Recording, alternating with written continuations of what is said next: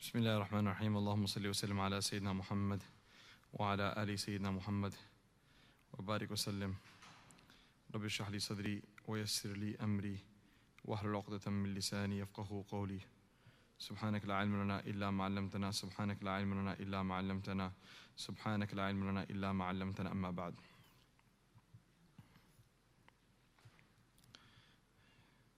We are on our last 5-10 ayats of the surah, inshallah. Maybe today, maybe next week, we'll see, inshallah. We're wrapping up this surah at least. قال الله سبحانه وتعالى يسألك الناس عن الساعة قل إنما علمها عند الله وما يدريك لعل الساعة تكون قريبا إن الله لعن الكافرين وأعد لهم سعيرا خالدين فيها أبدا لا يجدون وليا ولا نصيرا يوم تقلب وجوههم في النار يقولون يا ليتنا أطعنا الله وأطعنا الرسولا وقالوا ربنا إنا أطعنا سادتنا وكبراءنا فأضلونا السبيلا ربنا آتهم ضعفين من العذاب والعنهم لعنا كبيرا يا أيها الذين آمنوا لا تكونوا كالذين آذوا موسى فبرأه الله مما قالوا وكان عند الله وجيها يا أيها الذين آمنوا اتقوا الله وقولوا قولا سديدا يصلح لكم أعمالكم ويغفر لكم ذنوبكم ومن يطع الله ورسوله فقد فاز فوزا عظيما. These are ayat 63 to 71, leaving me the last two verses which I didn't recite of the surah. Allah Azza wa Jal in the previous verses mentioned some of the signs of the hypocrites, those who are going to be cursed, and wherever they'll be found, they will be arrested, they will be taken for their mischief that they cause. They're the bad apples that ruin the entire environment. And Allah Azza wa Jalla says, wherever they may be, they will be caught and they will be cursed. To be cursed is to be pushed away from the mercy of Allah subhanahu wa ta'ala. مَلْعُونِينَ إِمَا ثُقِفُوا أُخِذُوا وَقُتِلُوا تَقْتِيلًا. And then Allah says, سُنَّةَ اللَّهِ فِي الَّذِينَ خَلَوْا مِنْ قَبْلِ. This is Allah subhanahu wa ta'ala's way of doing things. This is Allah subhanahu wa ta'ala's method. You will never find any type of change in this method. Allah subhanahu wa ta'ala's way of doing things and Allah subhanahu wa ta'ala's method of cleansing the hypocrites and removing them will never change. So we learn from here, a simple piece of advice to myself and all of us, that when we are taking a stand, make sure we do not take a stand against the da'wah towards Allah subhanahu wa ta'ala. Make sure we do not take a stance against the deen. Make sure we do not take a stance against those who are inviting towards the deen. It's really, really important. Let's not allow our personal grudges and personal issues come and mix our feelings, and lest we fall into a very big problem. Subhanallah. Sometimes people have a problem with someone. Okay, you can't get along with everyone, but he's running in an Islamic school, he's running a masjid, he is serving in some non-for-profit that's serving the poor, the needy. Now you have a problem with someone, an issue which is possible for some whatever reason. Maybe there was some marital issue or whatever the case may be. His extended relative married your extended relative and then they didn't get along, so now they got divorced. Okay, so how does that allow us now to go on a campaign against a certain organization that is serving the needs of the people? This is what I'm speaking about. This is really dangerous. You're sitting there petitioning people against XYZ, but what are you doing? You're in reality, you're petitioning people against the deen of Allah subhanahu wa ta'ala.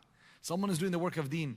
How dare you and I can think of taking a stand against the deen of Allah, against a masjid, against an Islamic institution, against some sort of deeni work, and to say, do not go pray salah in that masjid. Do not go and help the poor through this organization, etc. Unless, of course, there is some fear, genuine fear, and no one knows how genuine you are besides you and your Lord.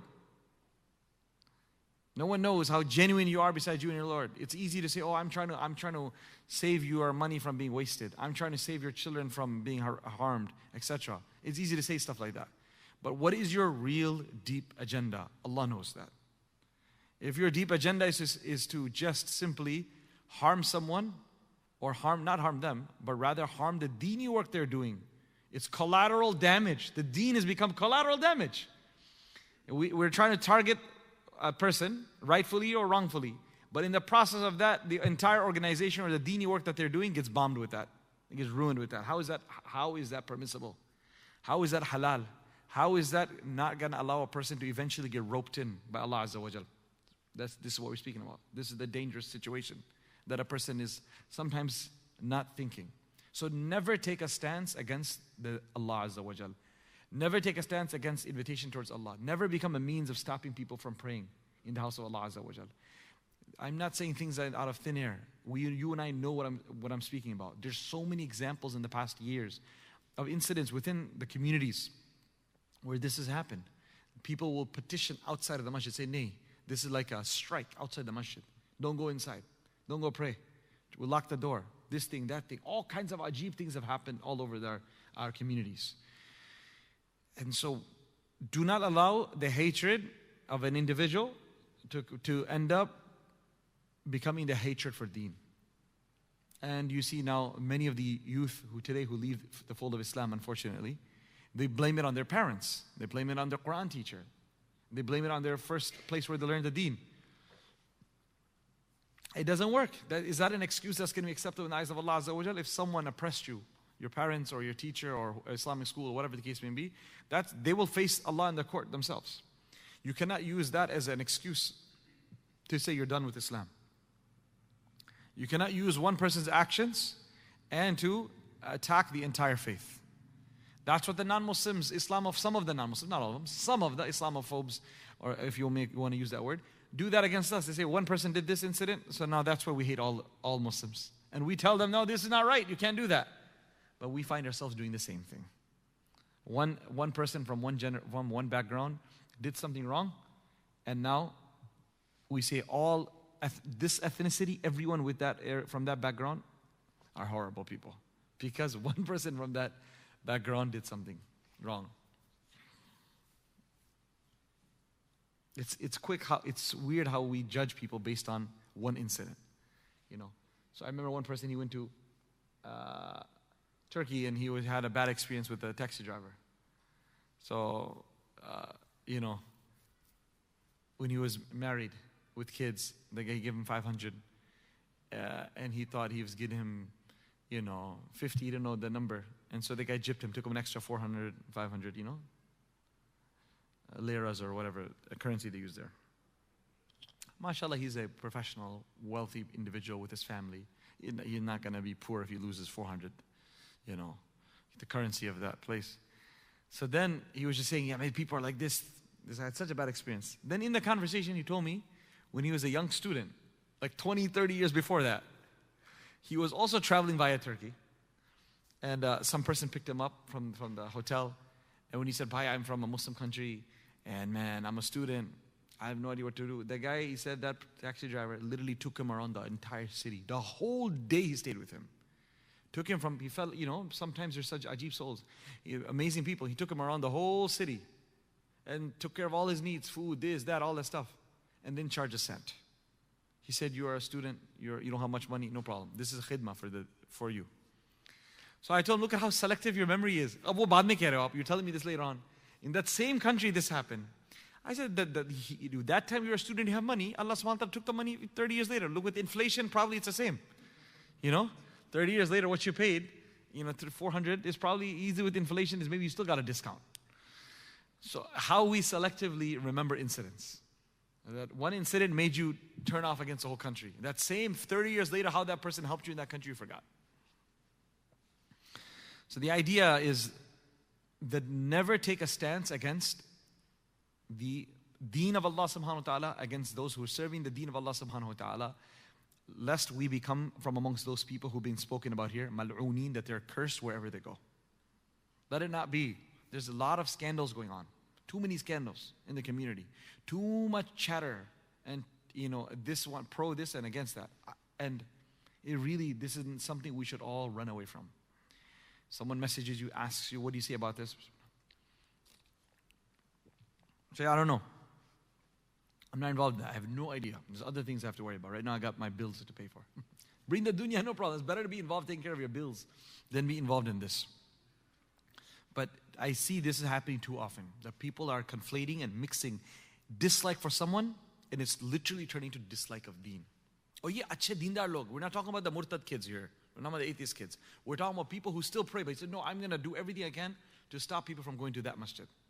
Or stop people from coming to this Jummah. We've heard ajib incidents, things that you would never imagine would happen in a masjid. You have a problem with the board, you have a problem with in the middle of Taraweeh. Oh, there's fundraising going on. But why is this organization fundraising? Why is the masjid fundraising? Because I have a problem with the board, so now what are you going to do? Put the fire alarm on. A real incident happened. So now, subhanAllah, the whole masjid gets empty, whole Taraweeh gets cancelled, witr gets cancelled in the middle of Ramadan. Can you imagine something like that happening? Not once, not twice, multiple times. Because someone's got a problem with some board member, or someone's got a problem with someone in the community, and says, now today this money is going to go to the masjid. So now, aap soche na ki, like literally, isn't it shocking how shaitan can play tricks with you? 1,500, 2,000 people who had nothing to do with this, have no idea what you're even doing. False alarms are being done and depriving the people from the house of Allah in the nights of Ramadan because you have a grudge against someone. Whether it's a correct grudge or incorrect grudge, that's besides the point. How can you allow that to come between you and Allah subhanahu wa ta'ala's deen? Now, masjid doesn't belong. Someone could be the founding member, could be president, could be the sole donor, owner, whatever. There's no owner of that besides Allah, otherwise not a masjid. How is that going to be? So why are we getting involved in stuff like that? This is shaitan playing tricks. We're trying to establish the truth. We want the deen the deen. Hey, we are the defenders of the deen. No, you're the destroyers of the deen. You cannot defend the deen if you attack a masjid, if you cause disruption in a masjid, if you cause disruption against an Islamic institution. You do petitions, this, that, all that type of things to close down an Islamic school. Yeah, this is happening a lot in our communities. Close down this school, close down that madrasa, close down this, close down that. You have issues with people, deal with that, but do not attack institutions. Because the average 99% of the people don't even know what you're talking about. And because of certain individuals speaking about this trash that may have or may have not happened, what happens? They end up becoming deprived of the deen that is being practiced, the deen that's being taught. And you end up becoming the agent of shaitan unknowingly. لا تكونوا أعوانا للشيطان. Do not become assisters of shaitan. Right? Don't become assistant of shaitan. We have to become assistants of Rahman, not the assistants of shaitan. So this is how shaitan we unknowingly get duped by him. And we end up joining and signing up to his army, signing up and joining his ranks, and doing his dirty work, all dressed up in sunnah, in the name of Islam. That's why there's a statement, كَلِمَةُ حَقٍّ أُرِيدَ بِهِ الْبَاطِلِ, which means sometimes what you say is right, but the niyyah behind it is evil. Sometimes the niyyah is evil. What you're saying, face value is correct. But the agenda that a person has behind that is what the problem lies. कि नियत गलत है. बात सही है, नियत गलत है. You're not trying to establish the truth there. You're trying to settle some scores. That's why sometimes when you go to a community, when you go through Q&A, first of all, one of the usul, don't do open Q&A. Because you don't know what's going to happen. That's what our teachers taught us. And then number two, when you look at the Q&A, you have to understand, bahut se dafa, people use the visiting scholar, unke kandon se goli chalana, as they say. They want to use him to settle scores. There is a no. Okay, you're asking a fatwa, I'm saying this. I have no idea what the hidden agenda behind this question is. That's why sometimes our ustads would be very frank. Sawal puchte, bhai ye sawal kiska hai? Kiska sawal hai? Whose question is this? Aapka hai? You're asking about marriage. Brother, you're very young. You don't look like you're married because you're asking about kids. Brother, is this your question? No. Then straight up, jiska sawal hai wo khud pooche. He says, whoever's question this is, they should come and ask themselves. Why are you asking? Because they would realize, sense it, that there's some agenda here. We don't want to. You don't need to ask on behalf. Whoever is interested in asking, let him come ask me directly. Why are you sitting there asking on his behalf? Because more than likely, this is some type of sinister plot here to make the scholar who doesn't know what's going on, the whole full background, you're just writing a small note, say something which is completely, against the one you don't like. And so I think this is an important point for us to keep in mind. Check your niyyah. Check your niyyah. Make sure you're not standing up against the deen of Allah subhanahu wa ta'ala. Otherwise, all the effort you're going to do is going to be an absolute failure and loss, and eventually it will come to bite us. Allah says, يَسْأَلُكَ النَّاسِ. The people ask you, عَنِ السَّاعَةِ. The people ask you in disbelief about the appointed time of the hour of judgment. Kab aa rahi qiyamah? When is this day of judgment coming? Not that they genuinely care. If you really care and you're worried about it, no, that's not what he's mentioned here. It means in disbelief they're asking. So there's two types of sa'ah. There's two types of day of judgment. Or rather, there's two types of judgment. One is the day you and I leave this world, the day we die. That is sa'atul sughra, the small day of judgment. And then there's a sa'atul kubra. Then there's the general day of judgment. And that is the day when everyone will be raised up in front of Allah subhanahu wa ta'ala in the plains of Hashar, Yawm al-Qiyamah. So the believer, he needs to recognize and realize that keep on asking, when's my death? This is true. We need to prepare ourselves for it all the time. You never know when it will suddenly come. People talk about insurance policies. People, 30-year warranty, 30-year guarantee, 30-year fulan. You say, we have planned for everything in here. So people have so many levels of planning, preparation. I got aisa hoga to aisa hoga. If this happens, then I got this. If this happens, I got this. But in all this planning, where does death fall in? What is the plan you've got for death? Let's talk about that right now. And then they don't have a plan for that. Wait, but you've planned if so contingency upon contingency plans you've got in place. But what about death? If that comes knocking on my door and your door, which has to happen, all the things you just listed are all mumkinul wuqu', meaning if there's a possibility of it happening, it is not for sure. We cannot say with confidence that it will happen. But one thing that you're leaving out is la'azimul wujud, wajibul wujud, if you want to call it, meaning the aspect of death. Everyone must die. That is the ultimate truth. How come that's not part of the formula? How come that's not part of the preparation, the game plan? That's what shaitan does. He makes us forget that. So they're asking, when is it going to come? Tell them that Allah knows best. Allah knows best which one? Both of them. Allah, Quran says, ما تكسب وما تدري نفس ماذا تكسب غدا. No soul knows what it's going to do tomorrow. وما تدري نفس بأي أرض تموت. And no soul knows in what part of the earth it will die. No one knows where we're going to pass away. Wherever your risk is, you will go. There have been so many incidents I've heard in this country of people who have arrived from overseas and who've migrated, whose family migrated here, and they were migrated. This was the day of their immigration to this country. The day they migrated from overseas to this country, and they didn't even go to sleep that night in their bed. They were in the hospital and in the morgue the next morning. Why? It took them years to get citizenship, or years rather to get the visa, green card, or this and that, immigration, paperwork. And literally on the first meal, I can think of two people right now. Some of them our students' relatives. Some of them, within 2 hours of arriving, just arrived at the home from overseas. Just drank a glass of water, within 1.5 2 hours passed away. Another one died at dinner that same day of arrival. Got choked on a bone on the dinner that was prepared for them. And died. How? Because the last morsel was written on that dinner table. The last grain of rice was written for that day. The last sip of water was written for them in that house of their son. Said they couldn't die before that. If they tried as much as possible, they would never die overseas. They had to get on the flight to get over here and have their final meal. That's why they say, just like death chases you, your risk will chase you. It cannot happen. لَن تَمُوتَ نَفْسٌ حَتَّى تَسْتَكْمِلَ رِزْقَهَا. No soul can ever die until it completes its entire risk that's written for it. Cannot possibly die before that. Where is that grain of rice going to go? It's meant for you. It cannot go into anyone else's mouth. Did you ever think about that? It cannot. Sometimes you fall, it's like you pick up a food that's on the floor, or you pick up a food on a sufra, on a dastarkhan, eat it. But it was never meant for someone else. It was written for you. That's why you happen to see it and ate it. That's exactly what's going on.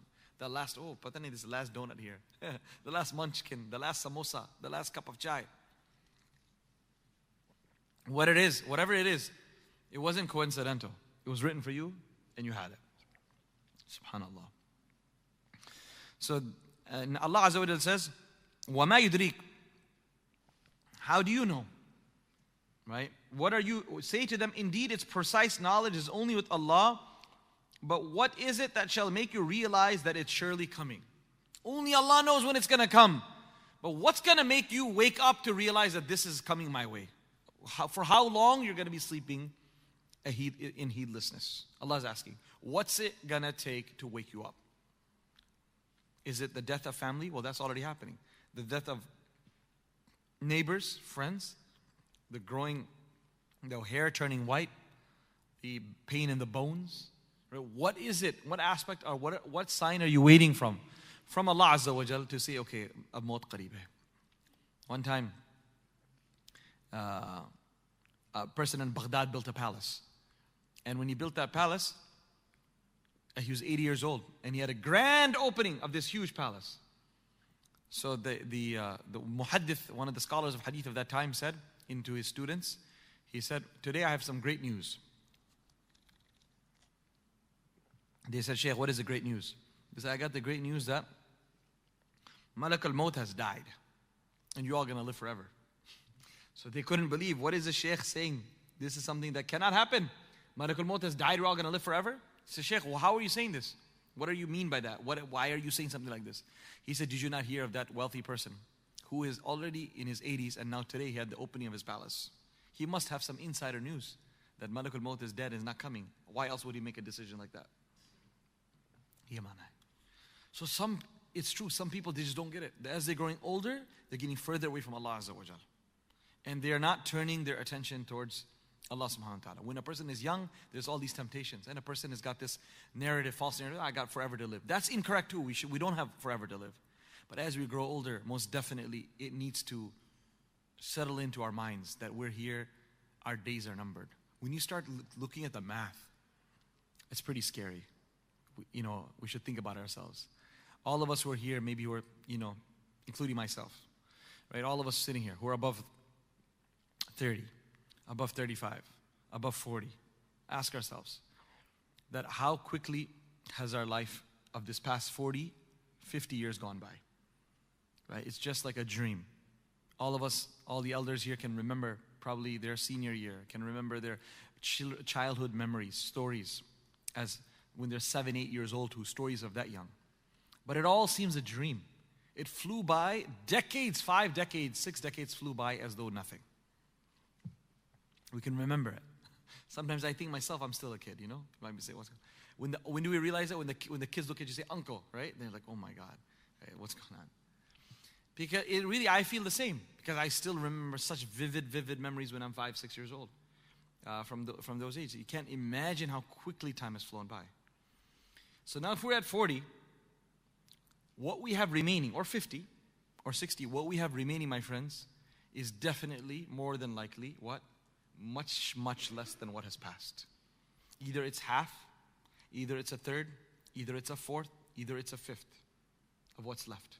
Very, very, from this crowd of younger people here, okay, some of you are lucky enough to have maybe half. Equivalent left. But a lot of us got just half left. And if X flew by so fast, what do you think half of X is going to be like? All right? Half of X is going to be, subhanAllah, even quicker. And it will be literally like a blink of an eye. So when you start thinking about it like that, it really makes us realize that it's just not worth it. Our focus has to be, subhanAllah, it's got to be something greater than what we're doing. If we are, it's not only for 80, 90-year-olds or 70-year-olds, even if we're in 50, brothers, 40, do we really need to get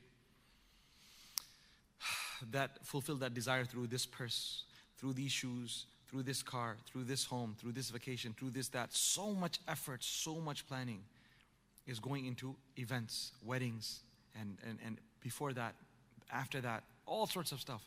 Let me just fulfill this desire. It's as though we've got nothing to live after this. Ye to kafir kehte hai na? The Quran says that inhiya illa hayatuna dunya namutu wa nahya.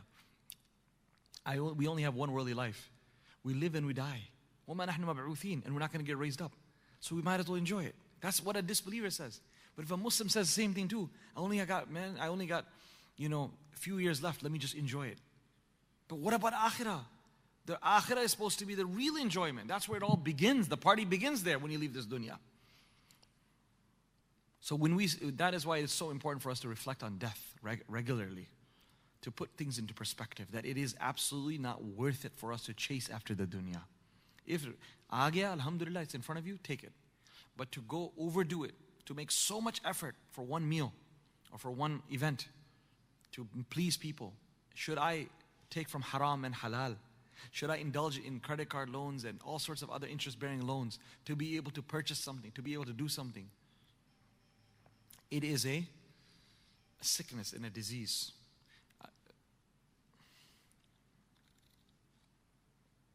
Children today are being addicted to video games, cell phones. Recently, it was so sad to see a young boy, 10-year-old, who told me himself that he's playing a video game, 10-year-old, from 8 a.m. till 4:30 a.m. the next day. 20 ghante. 10-year-old, right? 20, this is what's going on in our homes. How many homes this is the reality? Father's at work, mother's also at work, or mother's busy doing her own things and she has no idea. The son's in the room. Imagine how psychologically damaged this kid must be now. He really looked damaged to me. And then it's not just being addicted to that. It's all the different people you're speaking with on the multiplayer games and this and that. These parents are not aware of the type of ajib things that the video game world has. So that's one addiction that we need to be aware of. And then there's an addiction of material things that adults have. They're addicted to purchasing. Purchase. Women have this and men have this. Mulana Choksi Sahab, our Ustad, one day, he would get so upset. He would say, "Bhai, I'm going to my friend's home." And then, batum, he was like, just discussing things. He's like, "Yeah, my wife has, a huge wardrobe. She has a lot of clothes and a lot of shoes." He's like, "Okay, bhai, how many shoes does she have?" He said she had 50 pairs. 50 pairs of shoes. And he was just saying that, you have the same feet that we all have. What could you possibly do with 50 pairs of shoes? You cannot wear more than one at any given time. It's a sickness. It's a craze. So some people have it for purses. Some people have it for shoes. Some people have it for watches. Some people have it for itar. Some people have it for, cars. Some people have it for things. We need to speak about death again and again and remind ourselves that all of this materialistic craze that we're in is absolutely not worth it. The effort that we're putting into it, we need to start putting into an effort towards a'mal. Okay, that is a currency that will work. When a person brings all his rupees, from overseas somewhere, and he comes to the airport, and he has a bag full of dirhams, dinars, or rupees, a suitcase full of them. And you come to the airport, you land in United States airport. You say, "Bhai, I'm thirsty. I need to get some bottle of water, Coke, bottle of water." You go to the vending machine. You can take the whole suitcase of those rupees. You won't be able to get you one glass of water. You go to the Starbucks or a McDonald's, say, "I want a juice." You give the whole suitcase of that, and it will not be accepted. Zero. You might as well light it on fire. No good. It's not accepted here. That's exactly what the akhirah will be like for people who come with lots and lots of material things, but zero a'mal. All the credit cards and all the bank balances and all the cars and all the contacts and all the homes and all the investments in the billions, in the millions, in the hundreds of millions, wallahi, will be zero. It will not be acceptable. That they'll say, "This currency we don't take." That's great that you're rich in your India and Pakistan and Afghanistan, wherever you're coming from, good for you. But that currency does not work over here. So, you got to figure out. At least in the dunya, we have something called a currency exchange. In akhirah, there is no currency exchange. Right? Allah Azza wa Jal says that. Right before Ayatul Kursi. أنفقوا مما رزقناكم من قبل أن يأتي يوم لا بيع فيه ولا خلة ولا شفاعة. There is no transactions on the Day of Judgment. Why does Allah mention bay'a? You can't purchase deeds. Today we have bartering for everything. You cannot purchase deeds. And yes, even Bitcoin won't work tomorrow. Just in case you're thinking crypto will work. No, it doesn't. Nothing at all will work in akhirah.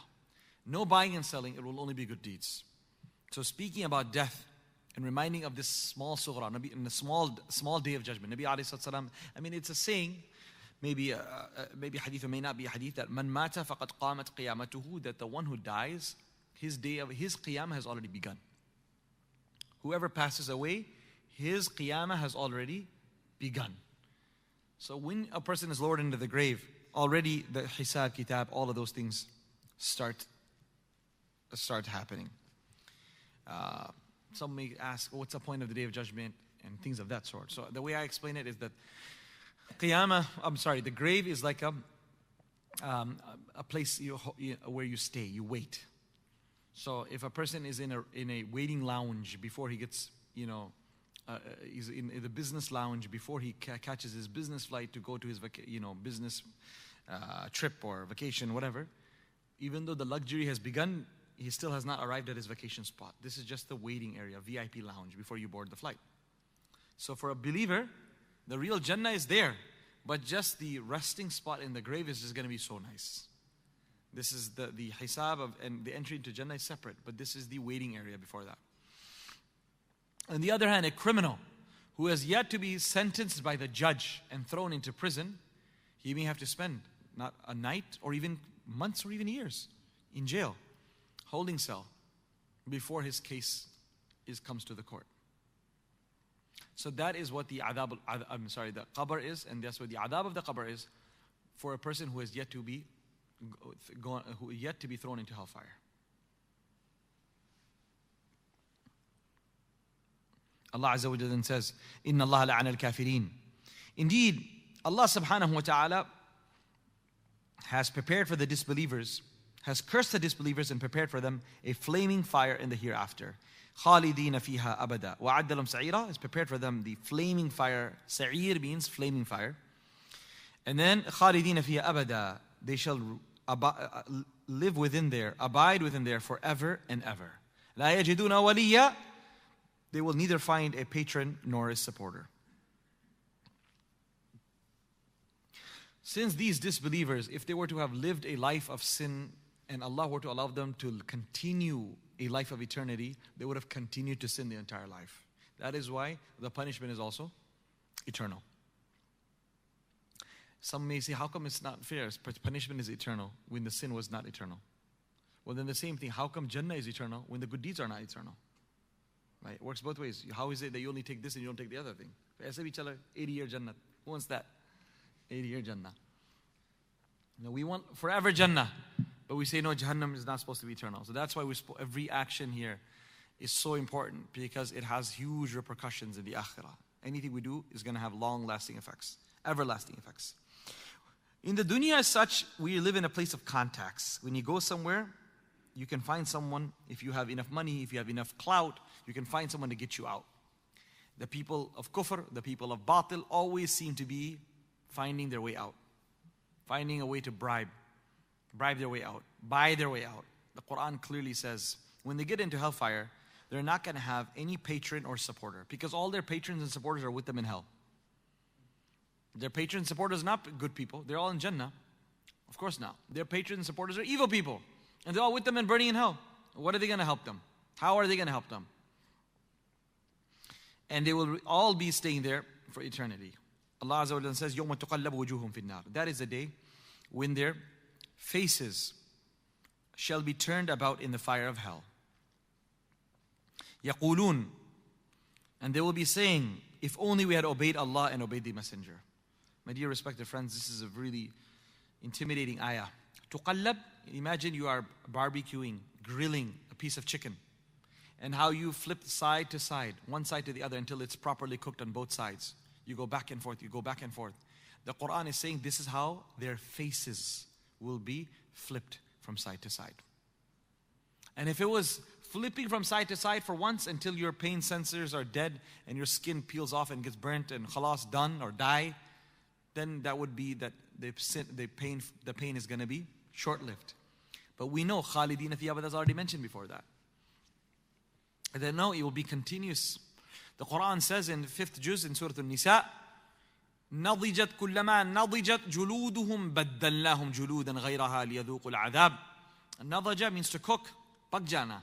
كلما نضجت جلودهم, whenever their skin will get cooked, meaning it will get burnt beyond, like a piece of flesh or meat rather that is being cooked. It's بدلناهم جلودا. Allah says we will replace them with a fresh layer of skin, so that the new pain sensors can come in. All the pain sensors are gone, a new layer of pain sensors, new layer of cells to fully, continuously feel the pain of hellfire. لِيَذُوقَ الْعَذَابِ. Allah said in the Quran clearly, why am I switching this layer, this skin with a new layer? So that they may be able to taste, ذوق, taste. Just like you have sensors on your tongue. These have sensors and pain sensors all over the body, so that every portion of the body can taste this hellfire. So these people, their faces are being flipped from side to side. Another place Allah says in the 23rd juz in Surah Al-Zumar, Allah says, أَفَمَنْ يَتَّقِي بِوَجْهِهِ سُوءَ الْعَذَابِ يَوْمَ الْقِيَامَةِ وَقِيلَ لِلظَّالِمِينَ ذُوقُوا مَا كُنْتُمْ تَكْسِبُونَ. What about that individual who will try to save himself from the blazing fire using his face? Who does that in this dunya? The face is the most honorable part of your body. And our instinct is such that we'll put our hands up, we'll do whatever we can. We want to block the face, the most sensitive, the most important part of the body, both from a physical perspective as well as a psychological perspective, in terms that this is the most honorable part of the body. Right? You'll take a hit. That's why Nabi Sallallahu Alaihi Wasallam has taught us that we are not supposed to slap anyone on the face. Right? The deen teaches us you're never supposed to slap people on the face, because that is a place of ikram. That is a place of honor. That is not a place to be slapped. Subhanallah. Right? Even the deen teaches us if children are supposed to, be rectified, whatnot. But there's a sunnah method of that too. And one is that a person should not be mercilessly, no one is supposed to be mercilessly be beaten. Never. That is haram to do that, be it a child, be it a student, be it whatever. And also, never to do it on the face. But here, on the Day of Judgment, people will be so worried, anxious, stressed out, and going through so much pain that they won't even realize what they're doing. They will put their face forward to protect themselves from the blazing fire. Allah Azza wa Jalla says, what will they be crying at that time? Kya rona hoga unka? What are they crying about? Ya laytana ata'na Allah. If only we had obeyed Allah and obeyed the Messenger. My beloved brothers and sisters, dear listeners, it's a reminder for myself and all of us that why? Why not just do something when we have a chance right now? Next time you and I have the opportunity to wake up for our salah, next time you and I have the opportunity to lower our gaze, next time you and I have the call to close our ears so that we don't listen to backbiting, we don't listen to lying, so we don't listen to music. Just do it. It's not worth it. Would you rather suffer now with a little bit of difficulty or suffer this? Today, subhanAllah, there's so many halal opportunities to eat, halal things to eat. Iske bawajud, people are still saying, no, can we go eat at that place? Can we go eat at such and such a non-Muslim restaurant that may be serving halal food? You have so many halal restaurants that do not serve pork and do not serve alcohol, that are 100% hand-slaughtered halal. Why does a person now, not to say if it wasn't available, you're allowed to. No, I'm just saying, your nafs, even if a nafs asks you, I want a burger, you have. Even if there was not a single halal burger place, still we're not allowed to eat haram. But now the fact that Allah has been made it easy for us in this day and age, you can, if you're listening from a city that doesn't have that, you can order it. Everything is available online nowadays.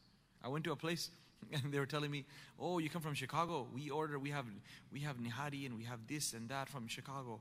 I was like, oh, okay, how? He said it comes frozen. We get it FedExed every Monday or every, we watch, in our home. I was just surprised that this is also happening. So you can FedEx nihari now. And you can FedEx, I'm sure, halwa puri. You can buy actually frozen, everything you can buy ready-made. So there is no reason for anyone now to say, oh, I'm wishing to eat something halal, so let me go and eat where non-Muslims eat. Some have at least confessed to me. They said, we want to know how it feels like to be a non-Muslim. We want to know. I told them, why are you going eating there? Well, we just want to feel the ambiance that non-Muslims have. Then you might as well go feel the ambiance of hellfire too, a little bit. Because it's the same package. It's the same package. It's a value meal.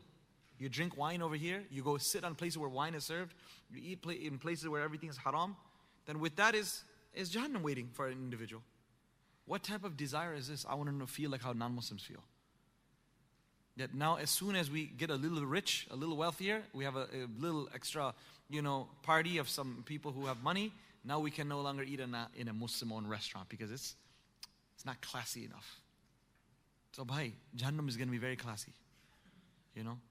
You got to change these type of ajib desires that people have. If you lead a life of following desires, it will never end. It will never end. We must reflect on the verses of kufr, verses of the punishment for kuffar. And think about it. All these people, they enjoyed life in the dunya. They lived it up. But look at how they're begging and crying. Ya laytana, hay kash, if only we had believed in Allah subhanahu wa ta'ala and the Prophet sallallahu alaihi wasallam. But it's no good.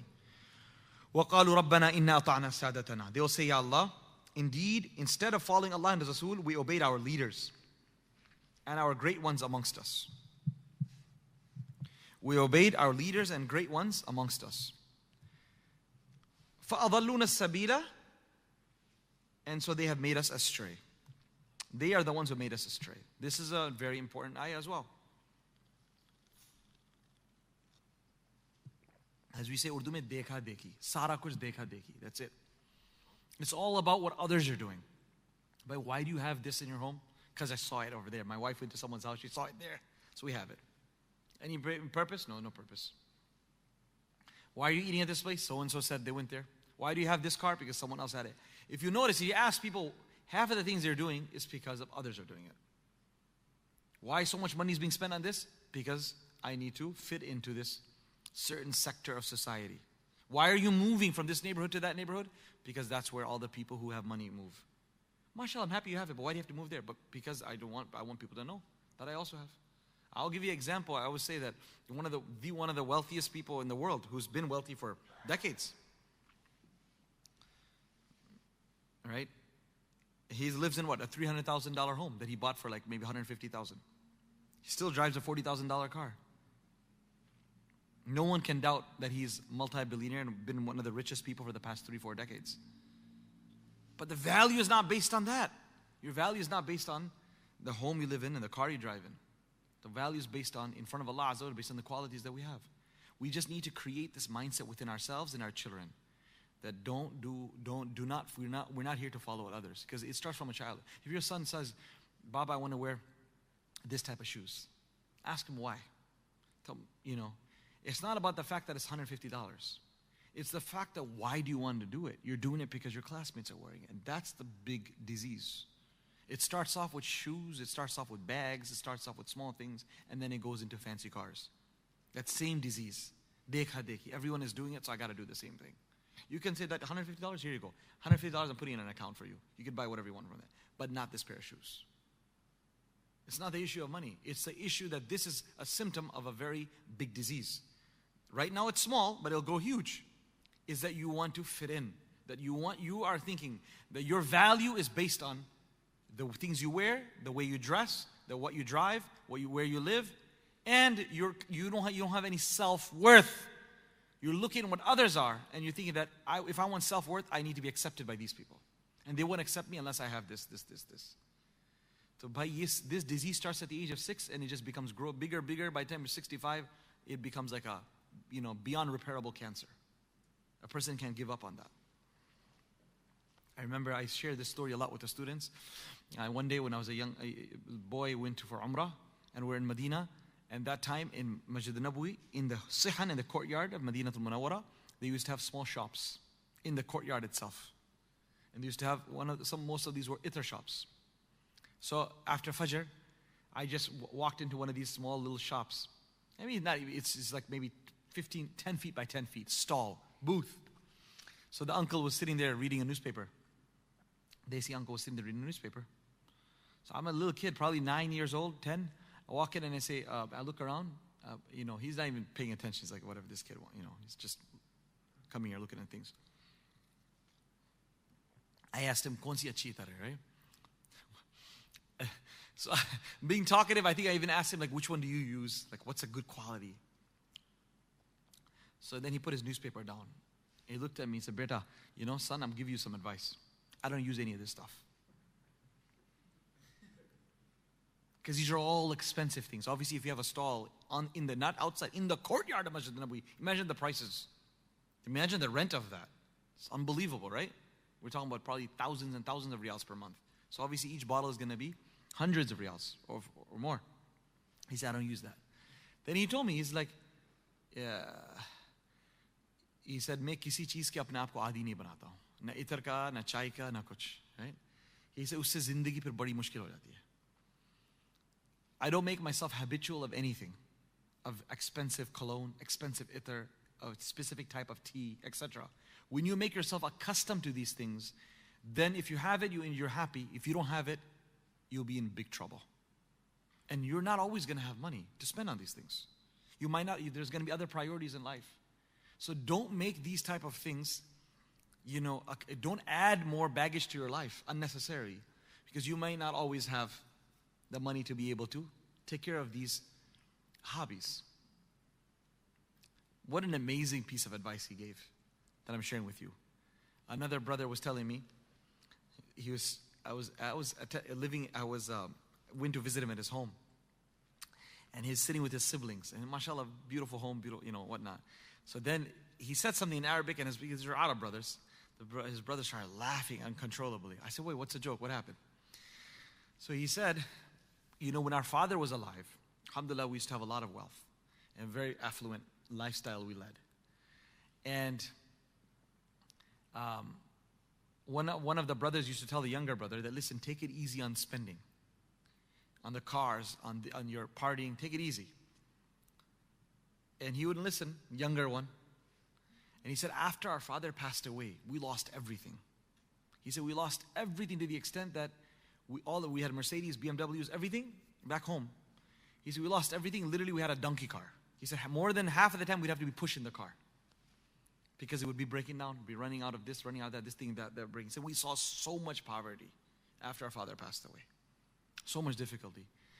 And he said, one of the things that the older brother used to tell the younger one, who never would listen, and now he said, he would quote a statement of Umar ibn Khattab radiallahu anhu, which is, اخشوشنوا فإن النعمة لا تدوم. Beautiful statement. اخشوشنوا فإن النعمة لا تدوم. اخشوشنوا means be accustomed to leading a course or a hard life. Be accustomed to living a difficult life. Make yourself accustomed to leading a difficult life. فإن النعمة لا تدوم. For indeed blessings do not always remain with you. Blessings do not always remain with you. So if a person is accustomed to driving a very simple car, then if it comes more than that, alhamdulillah. If not, at least he's able to take care of that. But if he's making himself accustomed to something extremely luxurious, then life may not always treat you in that manner. And when you get flipped around in life and the tables get turned and you lose everything, or you get tested by something, then a person goes into crazy depression, anxiety, a lot of other bigger problems happen. Losing money is not the biggest problem. It's what happens after that. A lot of people lose money, but then they're able to keep themselves firm. And like how I talked about last week, a person who's dying, but how he has this rida bil qada. He's happy with Allah's pleasure. He's like, khalas, it's my time. If my time is up, fine, I'm going to allow my last 3-4 months of my life to be spent well, properly. With subhanallah. Right? So, but the idea is, if a person keeps himself leading a simple life, not allowing his heart to get attached to too many material things, then the day it's time for us, when Allah calls us back, it'll be easy for us to leave this world. So we were just speaking about, from a young age, make this tarbiyah. That dekha dekhi nahi karna hai. We're not going to sit there and follow what others are doing. This is what the people of Jahannam will say. But why are you here? Inna ta'ana sadatana wa kabra. Humne badon ki baat mani. We followed our big shots. We followed the VIPs. We followed the women and the men who have the highest Instagram followers, highest Twitter followers, highest Facebook followers. This and that. Those are the kubara'ana. That's what the kubara and sada are. Those are the leaders. The people who have the biggest following. If we follow those who have the biggest following, فَضَلُّوا أَضَلُّوا. They're going to go astray themselves. They're going to lead us all astray. That mindset must be created within our youth from a young age. Don't try to win the popularity contest. Don't do things what are popular. Right? Don't do that just because everyone is buying this type of phone or everyone's buying this type of new device. Sab kar rahe to chalo hum bhi kare. If you want to buy it later on, not now. Because you want to break the cycle in the mind that we do what others do. Because this type of mentality will take us towards hellfire. The Quran uses the word majority in the Quran. You've heard me say this countless times. The word majority in the Quran is used almost all the time in a negative context. That the majority of the people do not understand, do not comprehend, do not take advice, do not take heed, do not believe. And when it comes to minority, the Quran uses it majority of the time what? In a positive sense. قَلِيلٌ مَا هُمْ قَلِيلٌ مِّنْ عِبَادِي الشَّكُورِ. Very few are believers, very few are grateful, very few are thoughtful. So we need to prepare ourselves and our children to be happy with being with the minority. This is where the success will be in. The Prophet ﷺ was one versus whatever, how many people were at that time? Billion, 2 billion? Population of the world, I'm saying. Right. Nuh ﷺ, after 1,000 years of approximately working, only 80 people. That's it. So we don't get fazed by numbers. Let's teach that. We can only teach it to our children if we believe it ourselves. We only teach it to our children if we believe it ourselves. They can, like how the fever of purchasing something or doing an event in a certain hall. Look at the fever. Why are you doing it here? Someone else did it. So either we have to beat them or do it at least the same. How many dishes they have? We have to have equivalent or more. This is where our deen is going down the drain. Just simply trying to follow one another. إِنَّا أَطَعْنَا سَادَتَنَا وَكُبْرَاءَنَا فَأَضَلُّونَ سَبِيلًا رَبَّنَا. Now these people, what will they say about those Instagram leaders and athletes and artists that they've loved to emulate? They'll say, رَبَّنَا آتِهِمْ ضِعْفَيْنِ. Oh Allah, please, Ya Allah, please give them double the torment that you're giving us. We're burning here. But I request you to give them double. At least so that we can feel a little bit content that the ones who brought us into this problem are suffering more than us. And not just that, وَلْعَنْهُمْ لَعْنًا كَبِيرًا. Moreover, curse them with a terrible curse. Guess what Allah subhanahu wa ta'ala will tell them? Allah says, I'm not going to let you even enjoy seeing the people who brought you here suffer more than you. Because that's enjoyment, right? Utna nahi milega. Instead, Allah Azza wa Jalla says, Allah Azza wa Jalla says, ضِعْفَيْنِ مِنَ الْعَذَابِ. Every single one of you, I'm going to double it for both of you. I'm going to double it for both of you. You asked for them to get doubled, I'll do it for them and for you. SubhanAllah. These are the discussions that Quran mentions. In Surah As-Saba, the next surah that's coming up, has that whole discussion. قَالَ الَّذِينَ اسْتَكْبَرُوا قَالَ الَّذِينَ اسْتُضْعِفُوا. The upper class is being the lower class is being the upper class. And they're looking at each other and while they're burning in hell. قَالَ الَّذِينَ اسْتَكْبَرُوا الَّذِينَ اسْتُضْعِفُوا أَنَحْنُ صَدَدْنَاكُمْ عَنِ الْهُدَى. The upper class is telling the lower class, you think we stopped you from guidance? بَلْ كُنْتُمْ مُجْرِمِينَ. No, you're the ones who didn't want to follow. Okay, we're here, but don't blame us for this. وَقَالَ الَّذِينَ اسْتُضْعِفُوا لِلَّذِينَ اسْتَكْبَرُوا. The lower class will tell the upper class. The followers will tell the followed ones. The trendsetters. What do you call those? Influencers. The influenced ones will tell the influencers. بَلْ مَكْرُ اللَّيْلِ وَالنَّهَارِ. No, don't lie. You مَكْرُ اللَّيْلِ وَالنَّهَارِ. You plotted and thought all day and all night. Makr means plotting. All day and all night, that was your plot. بَلْ مَكْرُ اللَّيْلِ وَالنَّهَارِ إِذْ تَأْمُرُونَنَا. When you used to order us, when you used to command us, أَن نَكْفُرَ بِاللَّهِ. That we should disobey Allah وَنَجْعَلُ لَهُ أَنْدَادًا. And we should make partners with Him. وَأَسَرُّوا النَّدَامَةَ لَمَّا رَأَوُا الْعَذَابَ. Allah says, ye pura discussion, ladai jhagda, discussion will be happening between this one and this one. But when the adhab will come, أَسَرُّوا النَّدَامَةَ.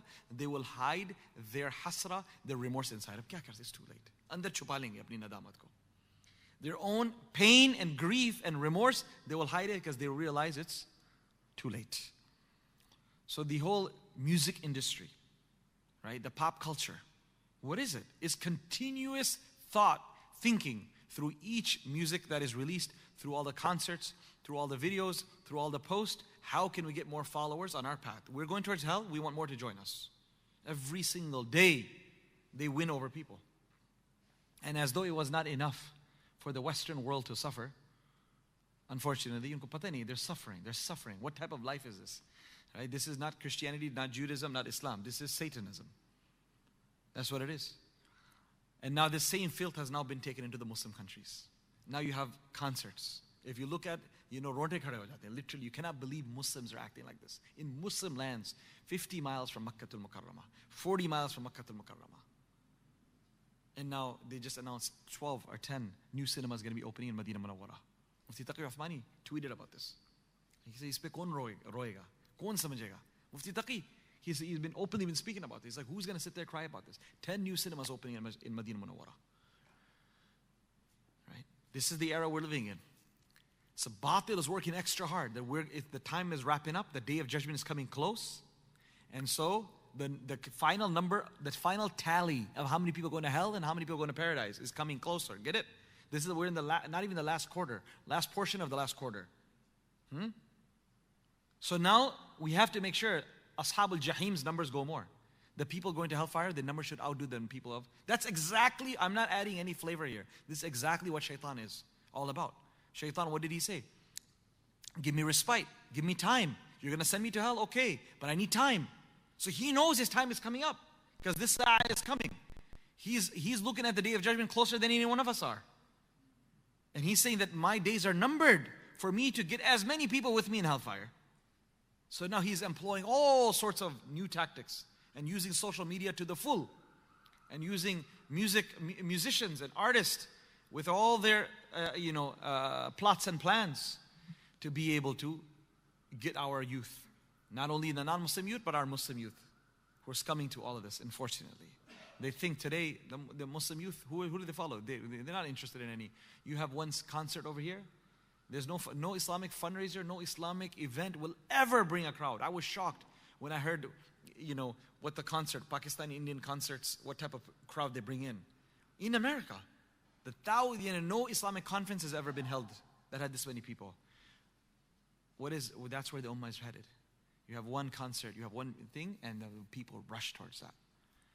So these are du'at ala abwabi jahannam. The Prophet ﷺ said they are callers who are standing on the doors of hellfire. Bulare, ajao bhai ajao. It reminds me of Pakistan when I was studying there. People would say, bhai ajao, ajao, bhai ajao. Come purchase from here. Come get from here. When you come out of haram, for after you need to go for umrah. After umrah, you want to get your hair cut. All the brothers from Multan, they come there. Huh? But idhar ajao, 10 rupees, 10 riyals, come get your hair cut over here. This is how these people are. All of these inviters towards hellfire are standing on various platforms and saying, come, please. Come. I want to have the honor of being the means of you going to hellfire. I want to get my commission from Iblis. Because that's what Iblis does. He gives out commission. The more people they become a means of misguiding, the closer they get to Iblis. And Iblis gives them more of their things that they want. All through the permission of Allah, of course. This is how it works. This is how it works. So that day, they're going to be cursing their people who they follow. And guess what? Followers and leaders, the big men, are not just musicians and artists and athletes and who are not, un-Islamically doing things or things like that. No. A person, their wife or their husband can also be this. In a sense that anyone who obeys their spouse while disobeying Allah will be saying the same thing. They'll be cursing their spouse in hellfire. Whoever disobeys Allah in order to obey his children, whoever disobeys Allah in order to obey his spouse, my dear friends, that's their sada as well. Those are the people that are going to be cursing on the day of judgment. Ya ayyuha alladhina amanu. Allah Azza wa Jalla says, O believers, la takunu kalladhina adhaw Musa. Do not be from amongst those people, adhaw Musa, who maligned Musa alayhi salam with a false charge. Do not be like with those people who attacked Musa alayhi salam with a false charge. Yet Allah vindicated him of what they said, for he was in the sight of Allah ever eminent. What is this meant here? Do not be like those who malign Musa alayhi salam. There are various opinions mentioned here. I'm going to share one thing here. Is that these are the people from Bani Israel who disbelieved in Musa. And they called him a liar, they called him a safi, they called him a fool, like they do with all the prophets. The prophets don't get hurt by physical pain or emotional pain as much as they get hurt when people neglect and oppose their da'wah.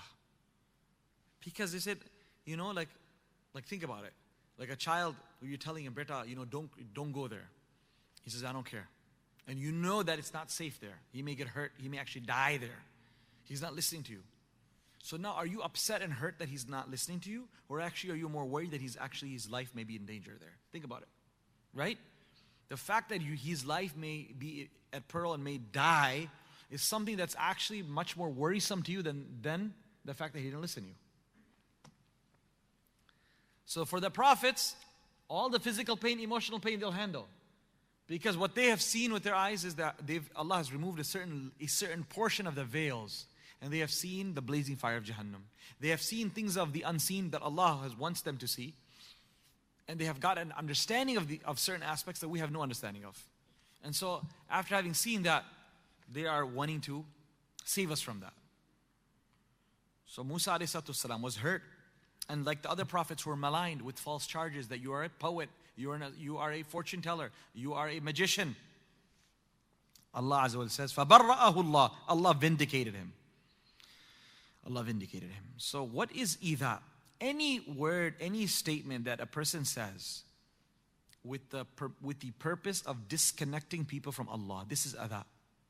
Or any type of statement a person says in order to harm the Prophet ﷺ, or in order to instigate people to harm the Prophet, or to instigate people to turn their backs from the message of the Prophets, these are all idha. This is all going to be counted as being an assistant of shaitan. People are of two types. One group of people who are connected with Allah, and one that are disconnected with Allah. One that is going to be bringing people closer to Allah, the other one is going to be pushing people away from Allah. One that's going to make Allah beloved to the people, one that's going to make Allah hated to the people. One that's going to show people guidance, one is that's going to show the path towards misguidance. One that tries his best to be a source of positive energy within wherever he is in the community. And one is the one who says that, no, I'm going to use my resources to bring harm and difficulty and pain and suffering where we are. So we need to ensure that we're from that group of people who are always standing up for what's right, and not be from amongst those that are standing up for what's falsehood. Be from amongst those in whose hands, or who ends up becoming the means of opening up the doors of khair and goodness and locking the doors of evil. Be the one who becomes a means of people falling in love with Allah and not the other way around. So we are, as human beings, we're very dynamic, right? We are always on the move. Allah subhanahu wa ta'ala has given us a tongue that's constantly moving. Hands are constantly moving. A mind that's at the speed of lightning working. Right? We're always on the move. So you have to ensure that the movement is in the right direction. You cannot just be happy that you're moving. Life is going. Chal rahi, gaadi chal rahi hai. Kis taraf chal rahi hai? The car is moving. You're in what direction, but? Right? What direction? Is it towards Allah or is it the opposite? Remember, they say you got to be with us or against us. You can't be in between. Well, same thing. Every single step that we take is either towards Allah or away from Allah. Towards paradise or towards hell. There's no such thing as a neutral step. There's no such day as a neutral day. Every step that we take is either towards one direction or the other. And so sometimes a person says, no, but I'm not too pious. I'm taking the middle road. People, interestingly, I've shared this with you, people call me, and I don't know what they think I am. They say, oh, we're looking for a groom for our daughter. We're looking for a bride for our son. I say, okay, what else? But make sure that, like this, like that, but not too pious. Why? What do you think? I hang out with people like this? Like this is something, no, I want to go find out in the community who are the people who don't have taqwa. Chala, let me hang out with you. And then I'm going to see that, I'll get you all married, if you're not already. But why would you call me and ask these type of things? Mush sharam aati hai, even listening to these type of conversations. नहीं भाई खूबसूरत बच्ची चाहिए लेकिन हिजाब वाली नहीं चाहिए तो होगा भाई तो मुझे क्यों कह रहे हो आप I want someone that's beautiful but doesn't wear hijab.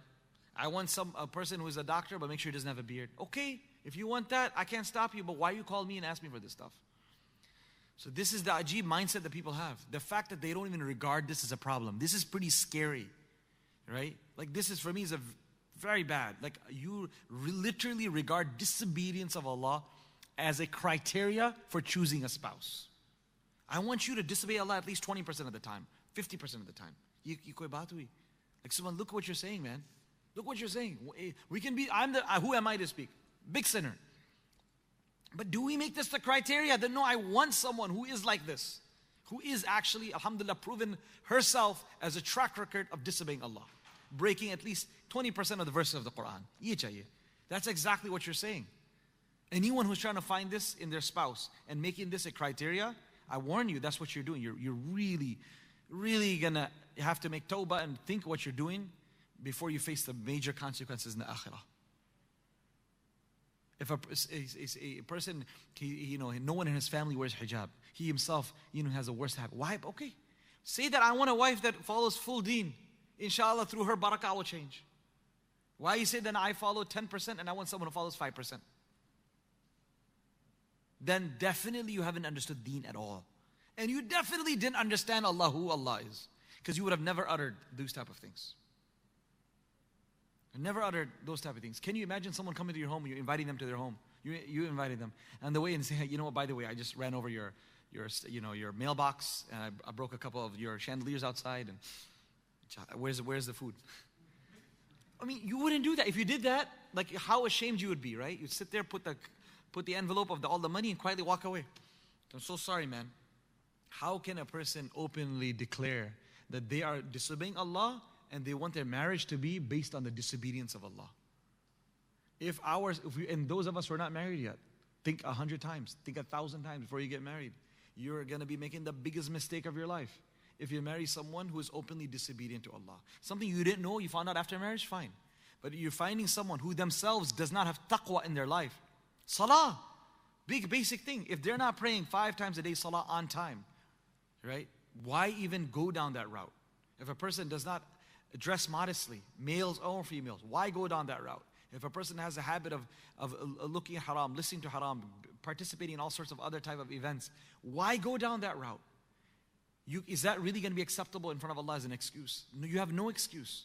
You can say, I'm weak, I'm trying to change. But then what made you marry that person? Why? How could you face Allah and say, Ya Allah, I gave preference to your disobedience over everything else. I wanted a person who disobeyed you. I wanted a person who flaunted their beauty. I wanted the person who didn't care about their hijab. I wanted the person who didn't care about the people they hang out with. I don't think we're going to be able to face Allah with that. So there are these two types of people who are either straight and connected with Allah and connecting people with Allah, or the other way around. So I was saying we're all dynamic people who are constantly on the move. You have to ask yourself, in what direction are you using the resources Allah has given you? Are you connecting people with Allah, establishing the deen of Allah where you go? Or are you doing the opposite? You're trying to break the deen of Allah and disconnect people with Allah Azza wa Jal, from Allah Azza wa Jal. Similarly, a person, he doesn't have the deen. When you have a party, you gather friends, make sure you go above and beyond what your deen is. You're not particular, or a certain individual is not particular about what he eats. He doesn't go into the nitty-gritty of ingredients, for example, or even halal or haram, unfortunately. That's between you and Allah, but you're inviting people. You want to make sure you go above and beyond that. A person does not observe hijab, does not observe this and that. Now you're inviting people to a wedding or a get-together. For the sake of these people, for that they don't become cursors for you in Jahannam. Well, otherwise these people showed up to your party. That's what they're going to do. They're going to curse us on the Day of Judgment. Ya Allah, He's the one who kept on inviting me to these type of gatherings with all this haram was happening. And I just obliged because he was a big shot. So I had to show up to Fulan Saab's house. That's what happened. This is Chaudhry. No, we don't mean the official name. We're talking about, the urf. You have to show up, the big shot who comes. So that's why, whatever level of deen we're at, what do we have to make sure? That when we're doing collective gatherings and we're inviting people, that level of the deen should be above that. You need to say, we're sinners. So our gathering should also be like sinners. No. You don't want to rope in other people who will then testify against us on the Day of Judgment. So this is what the Quran says. فَبَرَّأَهُ اللَّهُ مِمَّا قَالُوا. We'll continue on this discussion next week as well, inshallah. And next week will definitely, inshallah, be the last dars of Surah Al-Ahzab. فَبَرَّأَهُ اللَّهُ مِمَّا قَالُوا. Allah subhanahu wa ta'ala says He vindicated them. So we learn from here, and next week we'll continue from this part, about whoever is being marginalized, whoever is being attacked, whoever's honor is being attacked, whoever is being maligned, as bad as it may seem, one day it will be that the reality of theirs will come true. People will come to realize that this person was falsely being accused. For all those who who have suffered in their life in the past or suffering right now, let me make it easy for you. If you've been falsely accused of something, and no matter how bad the accusations may be lined up against you, a day will come when Allah Azza wa Jal will exonerate you. That day may be in this dunya, or that day may be in the akhirah. So inshallah, let's try our best to join us next week here after Maghrib